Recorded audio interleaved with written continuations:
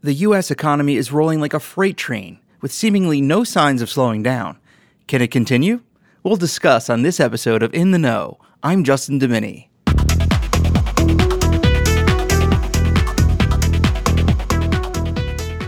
Before we begin, let's take a quick pause for the cause.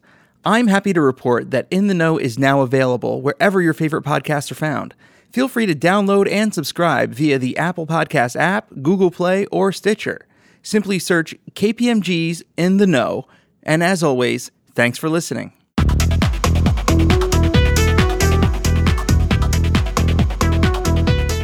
Back to today's episode, and our topic, the U.S. economy. With yet another strong jobs report last month, the economy has routinely dodged speculation by some that a slowdown is imminent. How long can this trend last, and what factors are driving economic growth? My colleague Matt Weiss sat down with KPMG's chief economist, Constance Hunter, to discuss this very topic, and here's that conversation. Matt Weiss here with Constance Hunter. Constance, no shortage of news in the economy, but I want to start with something that hasn't happened in half a century, and that is an unemployment rate of 3.6% in the United States. And the big question, how long can this continue? Matt, it's great to be here, and that is a really important question. One of the reasons it hasn't happened in half a century is because long expansions of this nature are very rare. We are on record to be the longest expansion in post-World War II history, and probably we will exceed that and set new records with the length of the expansion as well. So this low unemployment rate goes part and parcel with the long length of the expansion. But of course, this begs the question, how long can that last? And the answer to that question is wrapped up in two things. First, one of the things that usually curtails an unemployment rate at these types of lows is higher wages, which of course limits demand, and higher inflation as a result of those higher wages, which causes higher interest rates. And that, of course, also curtails demand within the economy. The second thing that tends to curtail or limit the amount of time we can have this kind of record low unemployment is the limits of the size of the labor force.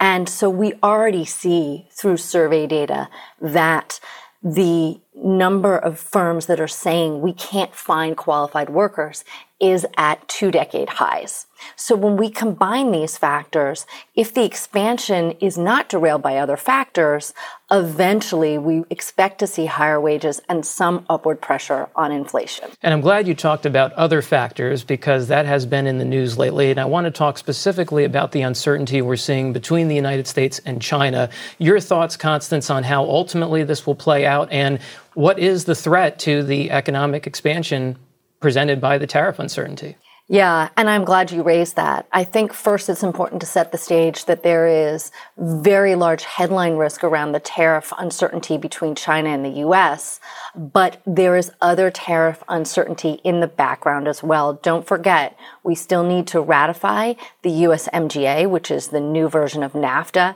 and there are valid reasons not to expect Congress, either the House or Senate, to rubber stamp that. Furthermore, the administration is discussing the possibility of increasing tariffs on certain European goods. So this is wide-ranging. Now, of course, that front and center issue of China and the U.S., in my opinion, is not going to be resolved easily. And that is for several reasons. One, we have a fundamental difference in our approach to how economies should be run between China and the U.S. And historically, what trading partners have done with China is talk to them about how integrating with the Western systems is in line with their interests in growing their economy. And that, of course, used to be the philosophy. There's a famous Deng Xiaoping quote, "I don't care if the cat is black or white, so long as it catches the mouse." But now there seems to be a preference for which color the cat is. And Xi is leading a communist party in China that really wants to have central control, that wants to have champion industries, and that wants some of the things that the U.S. and our Western trading counterparts don't necessarily feel is fair within the world trading system. So these fundamental differences are not easy to resolve. And so while we may get some sort of deal eventually, this is at the crux of this disagreement. And it's one of the reasons we are now proceeding down the path we are on.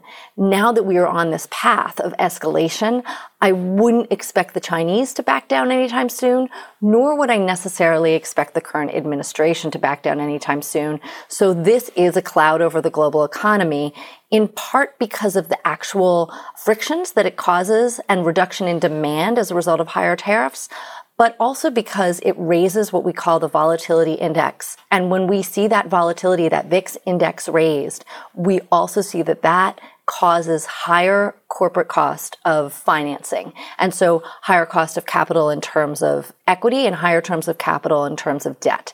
And both of these factors do serve to slow economic growth. Well, Constance, great insights as always. Thank you for being here today. I hope you enjoyed our discussion, and thanks for listening. We'll see you next time on In the Know.